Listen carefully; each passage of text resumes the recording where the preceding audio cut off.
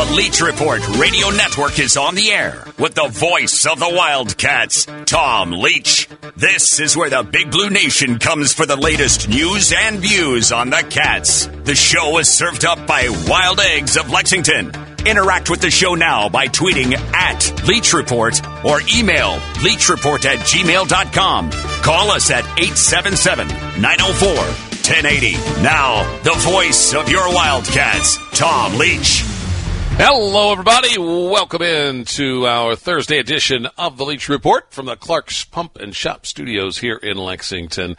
And we will chat today, as we typically do on Thursdays, with Mike Pratt, my UK network broadcast partner, Justin Rowland from Cats Illustrated, and Anna Tarullo, who is the new co-host of the BBN Tonight show that's seen around the state each evening on the UK Sports TV network. So that's our guest lineup as we jump into the Wildcat news of the day. And we'll start with a little news off the recruiting front for both Kentucky football and Kentucky basketball. On the football side, Kentucky is one of 5 finalists for one of the top defensive ends in Kentucky. His name is Michael Williams, and he was considered a strong lean to Georgia and was expected, I think, by a lot of folks to commit to Georgia this month, but he has decided to postpone his commitment for the time being and take some more visits. He tells rivals that Mark Stoops has, quote, recruited the heck out of him, and that Kentucky's in there with Georgia, Georgia Tech, LSU, and Southern Cal. And Kentucky, I'm guessing this guy from reading about him may be, I would think they might view him in the Josh Allen mode, perhaps. Somebody can really be a dynamic pass rusher for them down the road if they could land him. So Kentucky is swimming in the deep waters when it comes to recruiting, but the goals that they aspire to hit, that's where you need to be swimming. And if they could land this young man, that would be quite a coup. So that'll be one to follow. On the basketball side, a report from Ben Roberts at the Herald Leader says that 5-star shooting guard Trevor Keels is now, according to the analysts that follow this recruiting scene, think Duke has the edge over Villanova. Kentucky came on the scene late here and is one of his finalists. The decision date that he has set is April 4th, so next weekend, for Trevor Keels, one of the top shooting guards in the country. And again, Duke over Villanova is where the recruiting analysts are seeing it at this point. A couple of future Wildcats have won State Player of the Year awards. The most recent is Bryce Hopkins. Max Prep named him Player of the Year for the state of Illinois. And he, of course, is a future Wildcat, as is Damian Collins, who won a similar honor from Max Preps for the state of Texas last week. Hopkins, now Collins is more in the mold of Jackson, it would seem, guy who is a great shot blocker, not particularly thick, but a great leaper. Whereas Hopkins is 6'7", 220. You got Oscar Tshiebwe, who's more of a tight end type build. So Kentucky figures to be, at least in body type, capable of being more physical next season. We'll see who they continue to land. We'll talk about a little bit of this with our guests today. But if Cal goes into that transfer portal as strongly as is expected, then there still could be a lot of or some degree of moving and shaking to that Kentucky roster. Kentucky volleyball sweeps Alabama 3-0 yesterday, and the third-ranked Wildcats will play their final scheduled game of the regular season tonight, match against Alabama, also at the Coliseum. You can watch it on SEC Network Plus and ESPN3 with Dick Gabriel and Kathy DeBoer. And there could be makeup games still for Kentucky, as Coach Skinner told us yesterday, but a nice win last night. And then UK softball was upset at Western Kentucky. The Hilltoppers get a walk-off 2-1 win over Kentucky, the 7th-ranked team in the country. Just the third loss in 23 games for Coach Rachel Lawson's squad. And they'll come back and host number 3 Alabama this weekend at John Kropp Stadium. Links to the stories that we talk about, you can find them on the Bud Light Leach Report page at TomLeachKY.com. Our show is served up by Wild Eggs of Lexington. Coming to you from the Clark's Pump and Shop Studios. Return, refresh, and refuel at one of the 67 locations for Clark's Pump and Shop all throughout Central Kentucky. They follow CDC guidelines for COVID-19. Most of them feature a drive-up window. Freshly brewed sweet tea at the Clark's Cafe with pure cane sugar, 32 ounces, just 99 cents. You can get fried chicken or 12 Cajun tenders for $13.99. And at those crispy, crunchy locations, a blueberry biscuit is just 69 cents. At Clark's Pump and Shop, return, refresh, and refuel. Mike Pratt when we come right back. You got it tough. I see my toughest so. This is the Leach Report on Talk Radio 1080. You can follow Tom on Twitter. It's at Tom Leach, KY. Quarter past the top of the hour, and we go to the KentuckyHempWorks.com hotline to bring on Mike Pratt. And, Mike, how's that bracket looking? I entered one, Tom, with my cousin up in Dayton, and at his work he said, come on, get in this. So I entered it. I had to call him Sunday and ask him to go out in the backyard and bury that thing, but give it a proper funeral. So I'm not doing well, but I do have. Now listen, if you're going to do Final Four, I have 3 of my 4 alive. I had Illinois in there, and of course they lost, but I have 3 of my 4. If that's worth anything, but I doubt it. Well, and this year with so many upsets, if you can get 3 of the Final 4 in there, you got a shot. So don't bury that thing yet. I took Alabama as a long shot, along with the Zags and Baylor. You know, I've been big on Baylor all year, as you well know. And I don't know if that COVID thing has set them back, but, they've got a heck of a well-rounded ball club at both ends of the floor. So, hey, it's been fun, hasn't it? I mean, we should call this the NC High Seed AA tournament. All the high seeds are still alive. It's been quite a tournament. And it's been, I miss it, you miss it, Big Blue Nation misses it.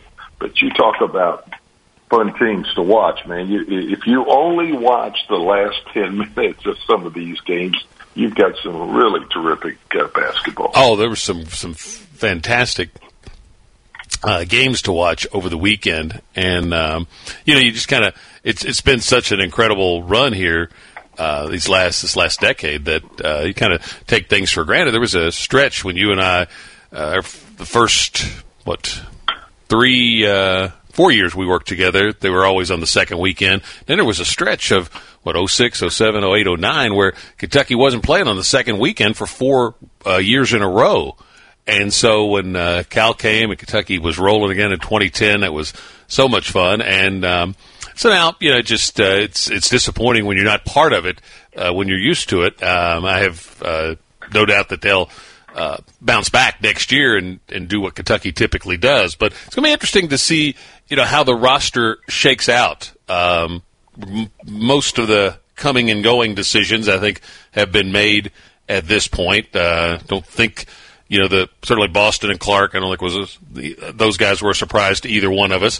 Were you surprised that Isaiah left the door open to come back, depending on what he hears? Yeah, no, I wasn't. I wasn't surprised because if you watched him like we did, the sole reason you would draft him is that you could take him and work with him for a couple years, 2 or 3 years. To get his total game together. No question he's a freaky athlete. There's no question.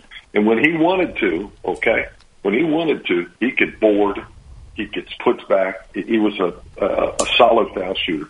But then other times, teams would bait him into fouls, and he would do the foul thing. His offense, he just doesn't have a good feel for his offense. So why I'm saying that is, this game has become, in the NBA, stretch 4, even stretch 5.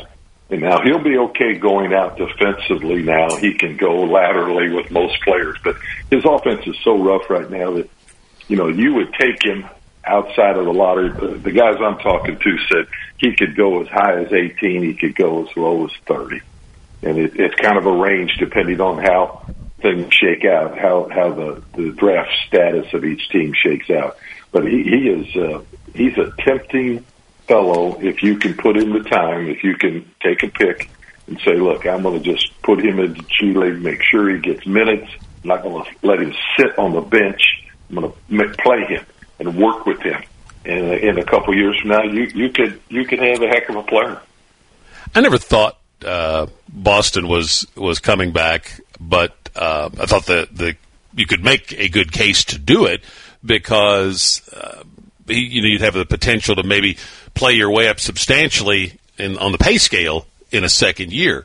But Jackson, it sounds like from what you're hearing, the second half of the first round, that opportunity might be there for him if he and his family can strongly consider it. Yeah, I think it's there. It's a shame that some other things going on in the NCAA haven't come to fruition for these young fellas. But it's how quick. It's how quick you can get to the second contract, okay?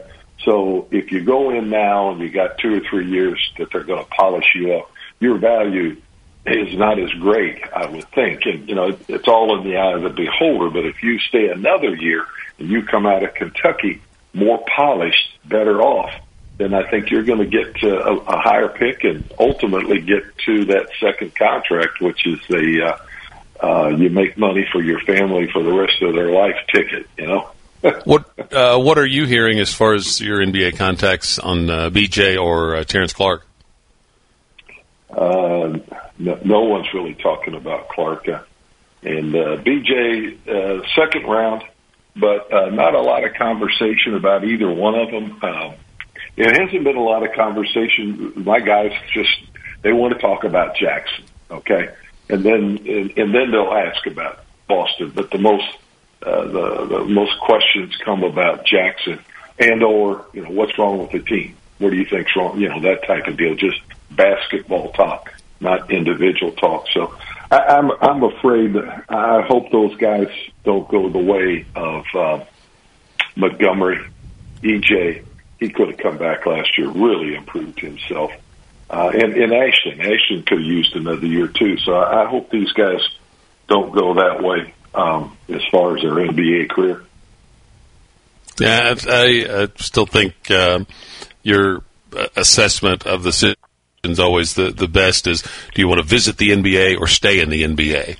And you make the move. Now, sometimes you might make the move for economic reasons. If somebody's going to draft you in the lottery on potential, then there's not a whole lot of upside left to tap into. But if there's still that upside on the pay scale to tap into, and to improve your game, improve your brand, there's an economic side to that too at a place like Kentucky.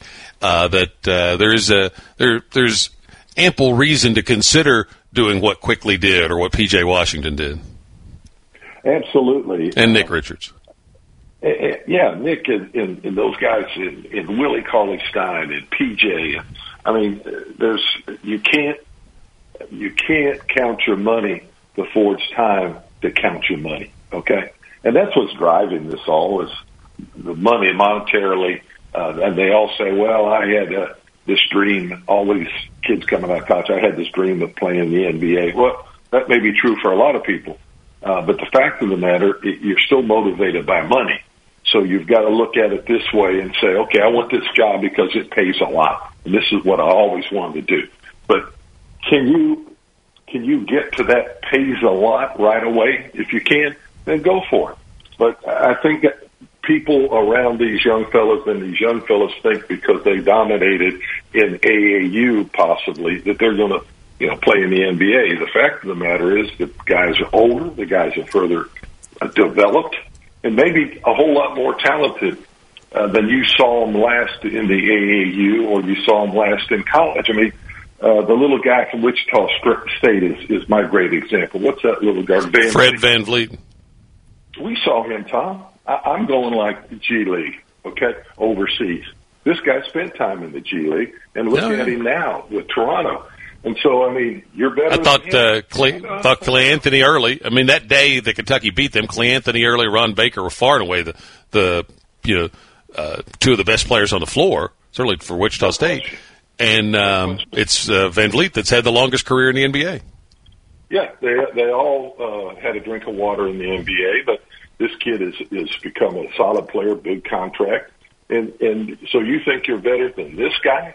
Now, I know he's going to get old and retire, but before he does that, you may have not accomplished what you need to accomplish. You know, it's all a gamble, and you can't. I think they underestimate what it really takes to make the league and then develop. I think that's the biggest problem young folks have and the people around them. Got to get to a quick break. Mike Pratt's with us. We'll continue the visit after this timeout.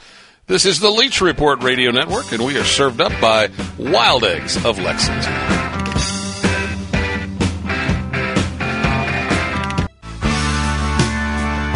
It's the Leach Report on Talk Radio 1080. Coming up next, it's Kentucky Sports Radio with Matt Jones. Chat with Mike Pratt. You can follow him on Twitter at MikePratt22. And Mike, on all the upsets in this first couple of rounds of the tournament, which upsets surprised you the most?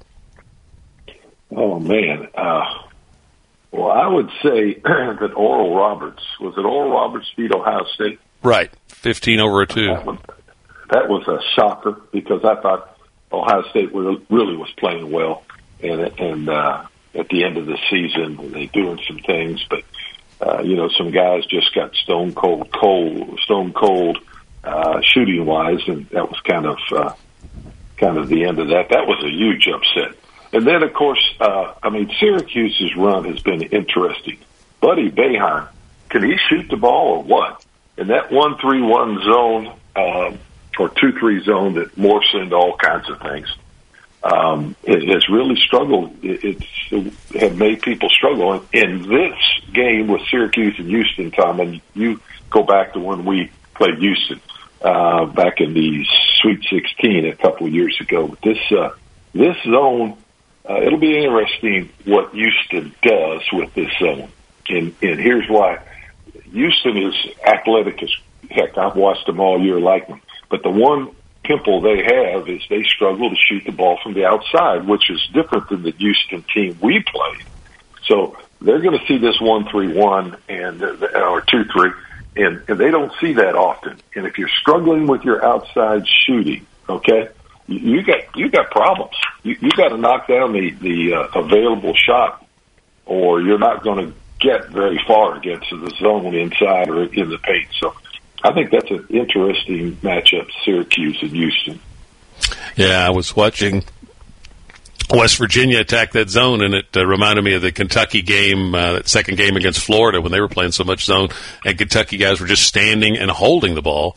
And Cal talked about it after the game, and they couldn't get them to attack and get inside the zone, and West Virginia was doing the same thing. And then when they would throw it into the middle, it was wide open, and nobody seemed to want to do anything at that point when they got the ball there to that open spot. Mike, got to run. Appreciate the time. Enjoy the games this weekend. We'll talk to you next week. You too, bud. There's Mike Pratt, at MikePratt22 on Twitter. We'll be right back with Justin Rowland. You're tuned to Talk Radio 1080 and the Leach Report. And visit TomLeachKY.com for more news and views on the Cats. From the Clark's Pump and Shop studio, it is the second half of the Leach Report for Thursday. We go to the KentuckyHempWorks.com hotline to bring on Justin Rowland from CatsIllustrated.com. We'll start on the football side with spring practice underway, and new offensive coordinator Liam Cohen did a media session this week, Justin. Several interesting nuggets of information came out of that. What were some of the ones that interested you the most that you heard? I think, him saying that he was pleased with the wide receivers. I think a couple of times he's talked about how they've been pretty efficient and pretty clean in the passing game just during the install portion of it. And obviously what he said about Chris Rodriguez, committing to get him the ball as much as possible, 25 carries. He almost said it like it was a no-brainer. I think will be, music to the ears of some Kentucky fans, and he's going to obviously have a very featured role in the offense. Yeah, for C-Rod, it's going to be a little bit of an addition to his game with maybe more involvement in the pass-catching role. Yeah, if he wants to have a future in the NFL, that's something that they're going to have to show off. So I think even more important for him than for Kentucky, they've tried to throw to some backs in the past. Kavosiey Smoke and A.J. Rose showed some flashes at a time, but they've never really thrown to C-Rod, which leads me to think it just hasn't been a strength of his. But I would imagine that's what they're really going to be honing in on focusing for him the next few months. Yeah, Cleavon Thomas is a good example of just kind of hanging in there and keep battling, and things could break your way at some point, because it seemed like there were times he would be near the top of the depth chart, it seemed, at one of those slot positions, and then it never really clicked in for him. And now he's getting a lot of positive comments, it seems, from Coach Cohen, where he could find his way back into the mix. That's right. Yeah, I remember the camp that he was at as a high schooler at Kentucky, where he got the offer and he committed, and he was just a dog, and that's kind of overused, but he's a really blue-collar guy. He's not going to be outworked, and when Bowden went to quarterback, he kind of stepped in at that slot position and took the snaps that he had been getting there, and then last year it was kind of a mystery of the offense. It just never materialized for him. I mean, he's not a burner. He doesn't have great speed, but apparently his route running and his competitiveness, for sure, has caught the attention of the coaching staff. Now, the big question is who's going to be throwing the ball to these guys, and how do you think that is shaking out at the moment? Yeah, I mean, I've heard good things about all of them. I even heard some good things about Kaya Sharon this week. But it's just going to be hard to say until Will Levis gets there, because I've always felt like he's going to factor in very heavily to it. He's a guy that, if he took the Wonderlic test, he would score very high on it. He's a very, very intelligent guy, and we know that Cohen likes him and knows a lot about him. So I'm not saying he's going to win it, but it's just not a quarterback competition in earnest until he gets there.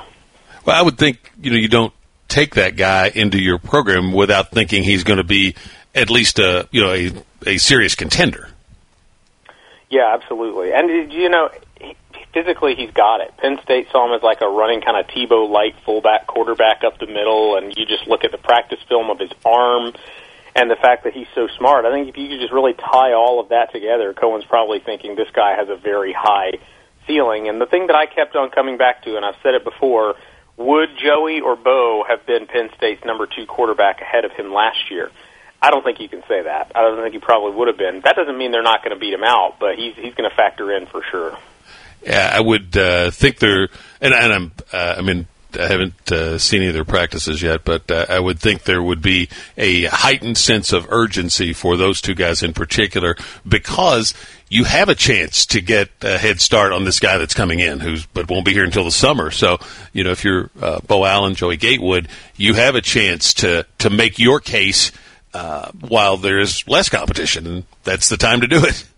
Yeah, for sure. There's only so much that Levis can do right now. And, it just seems like all returns are. Cohen's pretty pleased with how they're putting in the work. And, it's not a time for competition right now. He just wants to make sure that everybody's on the same page. But it's certainly a good sign when he says not a lot of balls have been hitting the ground. So they're off to a good start, it seems like. With just some of the things Cohen talked about. Said the other day he's not a big stat guy.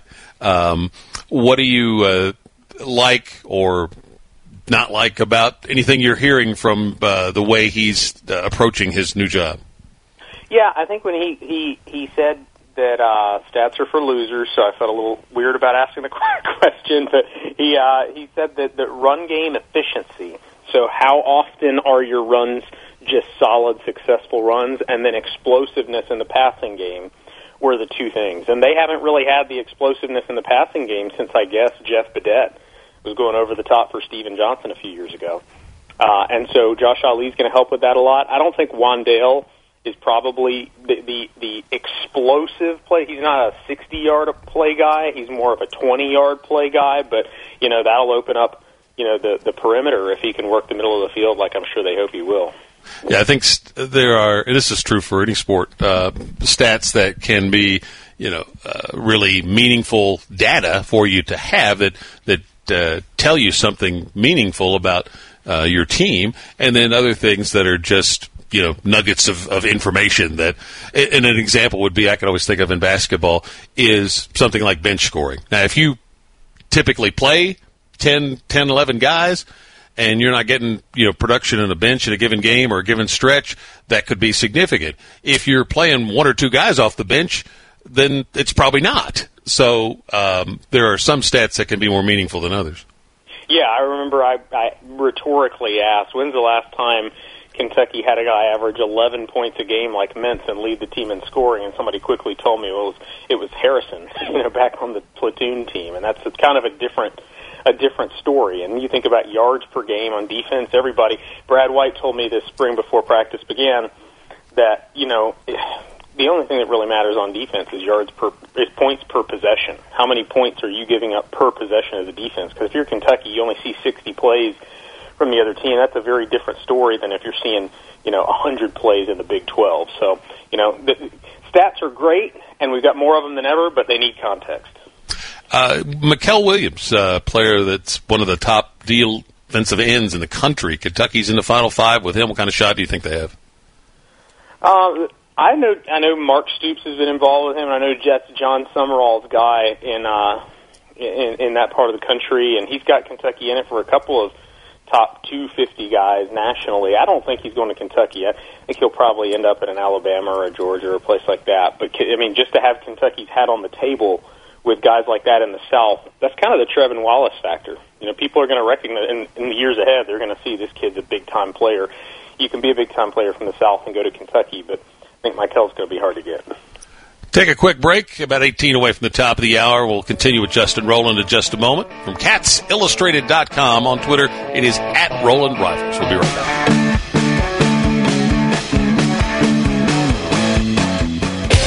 Look for the Leach Report on Facebook. Show updates, contests, and other cool stuff. Check it out today. Back with Justin Rowland for CatsIllustrated.com. One of our listeners, Gene, writes into leachreport@gmail.com. Says he doesn't know how much Cal can resolve his roster issues for next year with 6 returning players and 4 signees. That's actually 3 signees and a transfer with Sheboy from West Virginia. But he said that already puts him at 10. Cal prefers a short rotation, so how is he going to add the missing pieces? How do you think it shakes out? Well, the good thing is I don't think he has to fix the whole roster. If you just look at who he's gotten back, he's going to have a little more experience than he had last year. He's going to have Oscar and Damian in the front court, and I think that can be pretty good. It looks like there's some more front court options that are interested in transferring in.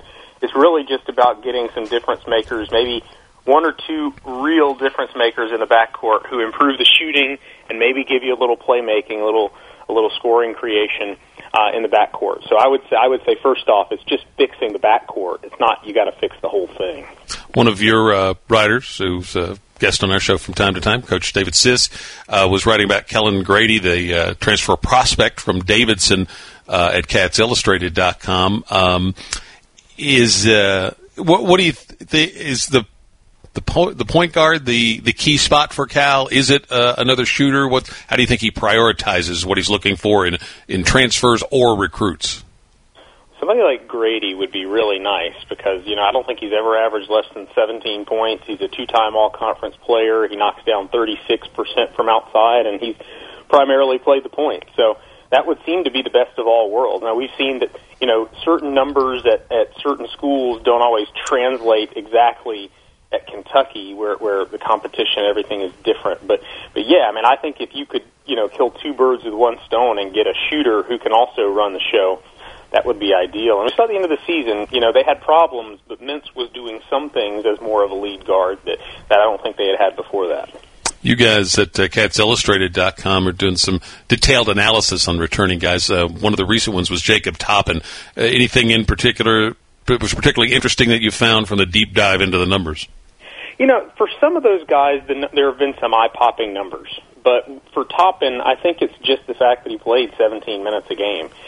And the effect on other players, what it says about how Calipari feels about the roster. I thought Keon was kind of going to be similar to PJ going into his sophomore year, only in his junior year, but really Toppin was taking some of his minutes at the end of the season. There were other factors for that, but I mean, he was playing 25 minutes a game in several of those last games and not doing any one thing extremely well, but doing kind of everything a little better than probably anybody anticipated. So if he's coming back, he's going to be a big part of the program's future. Yeah, I mean, I think he's got a lot of upside if you get him stronger, get him a full off season and a weight program, and I think he can. His stroke looks good enough that I think he could be a mid 30% 3-point shooter, and obviously Cal likes the look of him as a guy who could guard multiple positions on the perimeter. Yeah, a guy comes in with a calling card of being a tremendous athlete, but extremely raw and 6'9". I think he takes 31% from three in his first season, absolutely. I mean, that's just, again, not one thing that he does exceptionally well, but he was competent in a lot of parts of the game, and he makes you longer, gives you versatility. He's just so athletic. And again, like you said, he's a guy that if the light goes on, he could be barely recognizable a few years from now. He has that kind of potential. It's CatsIllustrated.com where you can find the work of Justin Rowland and his team at Rowland Rivals on Twitter. Thank you. Thanks, Tom. Justin joins us every Thursday here on the show. We're going to take a quick break. Anna Tarullo from BBN Tonight when we come right back on the Leach Report, served up by Wild Eggs of Lexington. You'll find them in Hamburg and in Palomar. That Hamburg location has a big expanded patio area now that you can have access to with this nice weather that we're having most of the time. It's going to be a little rainy today, but really nice weekend coming up. We'll be right back.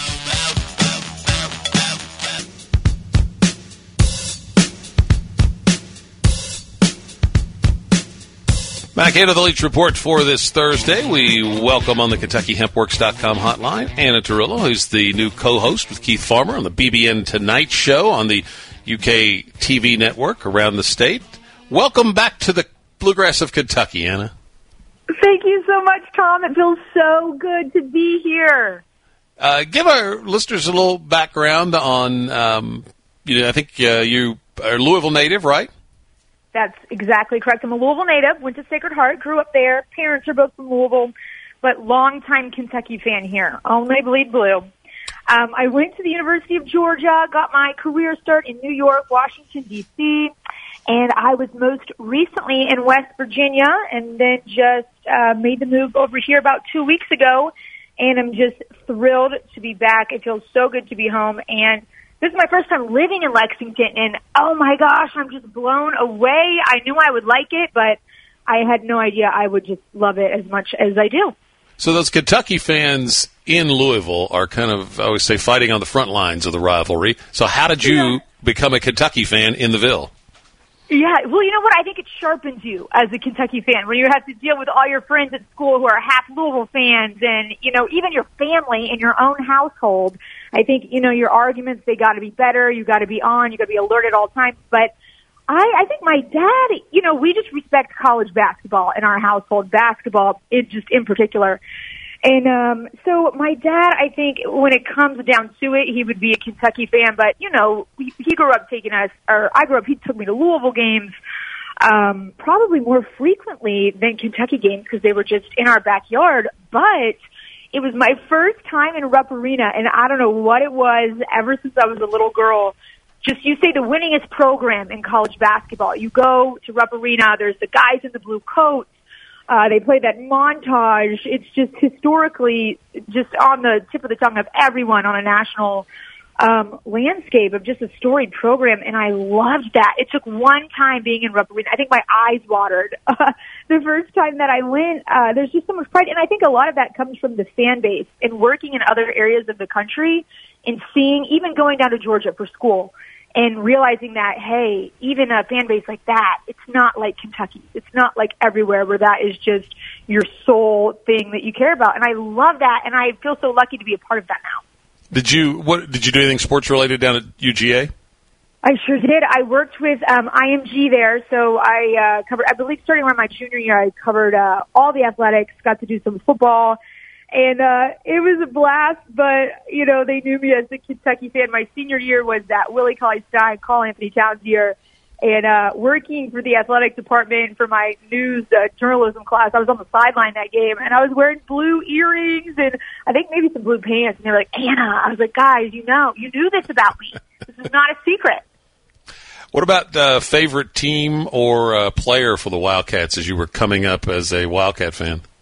Yeah, okay, so my favorite player, and I just got the Twitter follow like yesterday. I was like, yes, it's Chuck Hayes, because he was undersized, big man, defense, rebounding, gritty guy, and that was me. I wanted to be a post player so bad. I'm 5'5", so, it didn't really pan out. I didn't get a scholarship from UConn, obviously, but I wanted to be Kareem with my post moves, so I loved those undersized dogs down there in the post. He was probably my favorite.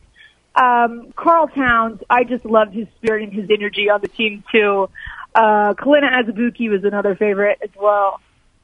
It's on Twitter. Follow Anna at Tarullo Tweets, which is TARULLO Tweets on Twitter, and you can see her on the BBN Tonight Show with Keith Farmers. Obviously, we know the appeal when they made you the offer for this job. What are some of the things you hope to bring to the show? Just excitement, really. That was the first thing. And me and Keith did like a preliminary interview before my first week on air. And we got done with it, and I just remember looking at him being like, that's just so easy to talk about. This is stuff I talk about whether people want to hear it or not, how much I love the Cats and just my experience growing up a fan. So I think what I've always prided myself on, just in the industry, an intangible that I bring is just excitement and enthusiasm, and it's just part of who I am. And I think some of the people that I like watching the best on any platform, whether it's news, sports, whatever, are people who are just wholly themselves. That red light comes on and you're not getting anything different. You don't necessarily even change your tone, anything, maybe clean up some language, but you're the same person on camera as off camera because you care about what you're talking about. And for me, that has always been my goal and always been so important, and I can't think of another situation where I could do that besides talking about Kentucky athletics. So I just feel incredibly lucky to be here and to talk about what I love and care about every day with people who want to listen. Anybody that you tried to emulate or particularly admired their work as you were coming up in this business? Yeah, not anyone too in particular. I've gotten a lot of great advice from, not even women who are older who I just have so much respect for. Even when I was in college, that blew my mind. Some of the best women you'll ever meet who want to help younger girls, and I try to do that as well. Ask me anything. I think even from my peers is who I get great advice from. One of my best friends at UGA, Olivia Harlan-Decker, so she was just Olivia Harlan back there, and her dad is a sportscaster, and Olivia is just so talented, one of the hardest workers I've ever met. And even from the time we were in college, what I picked up from her, just, your voice is so important, especially as a female, just having command of what you're talking about. And it's so much more. She even gave advice, listen back to your clips with your eyes closed. It's not about how you look or, that's part of it. TV is a visual medium, but so much of it is what's coming out of your mouth is what's important, and just keeping your head down, staying in your own lane. It's a competitive business, and one day you're going to feel like you're behind, and the next day you're going to feel like you're ahead, and you can't ever pay attention to that because it all changes so quickly. So I think that was some of the best advice, and the best thing is that it came from a peer, so it gives you that confidence that you can be polished and have that confidence even just as a beginner in the industry. Yeah. Gavin's a good friend, her dad, and I don't know Olivia very well, but kind of seems like from watching her work, that apple didn't fall very far from the tree, so you got some good advice. They are the best family. They're great people. Anna, thank you so much for joining us. We'll talk again, but thank you for the time. Thanks so much. Anna Tarullo, you can see her on BBN Tonight, weeknights on the UK TV network. We'll see you tomorrow with Freddie Maggard and Mike Pratt.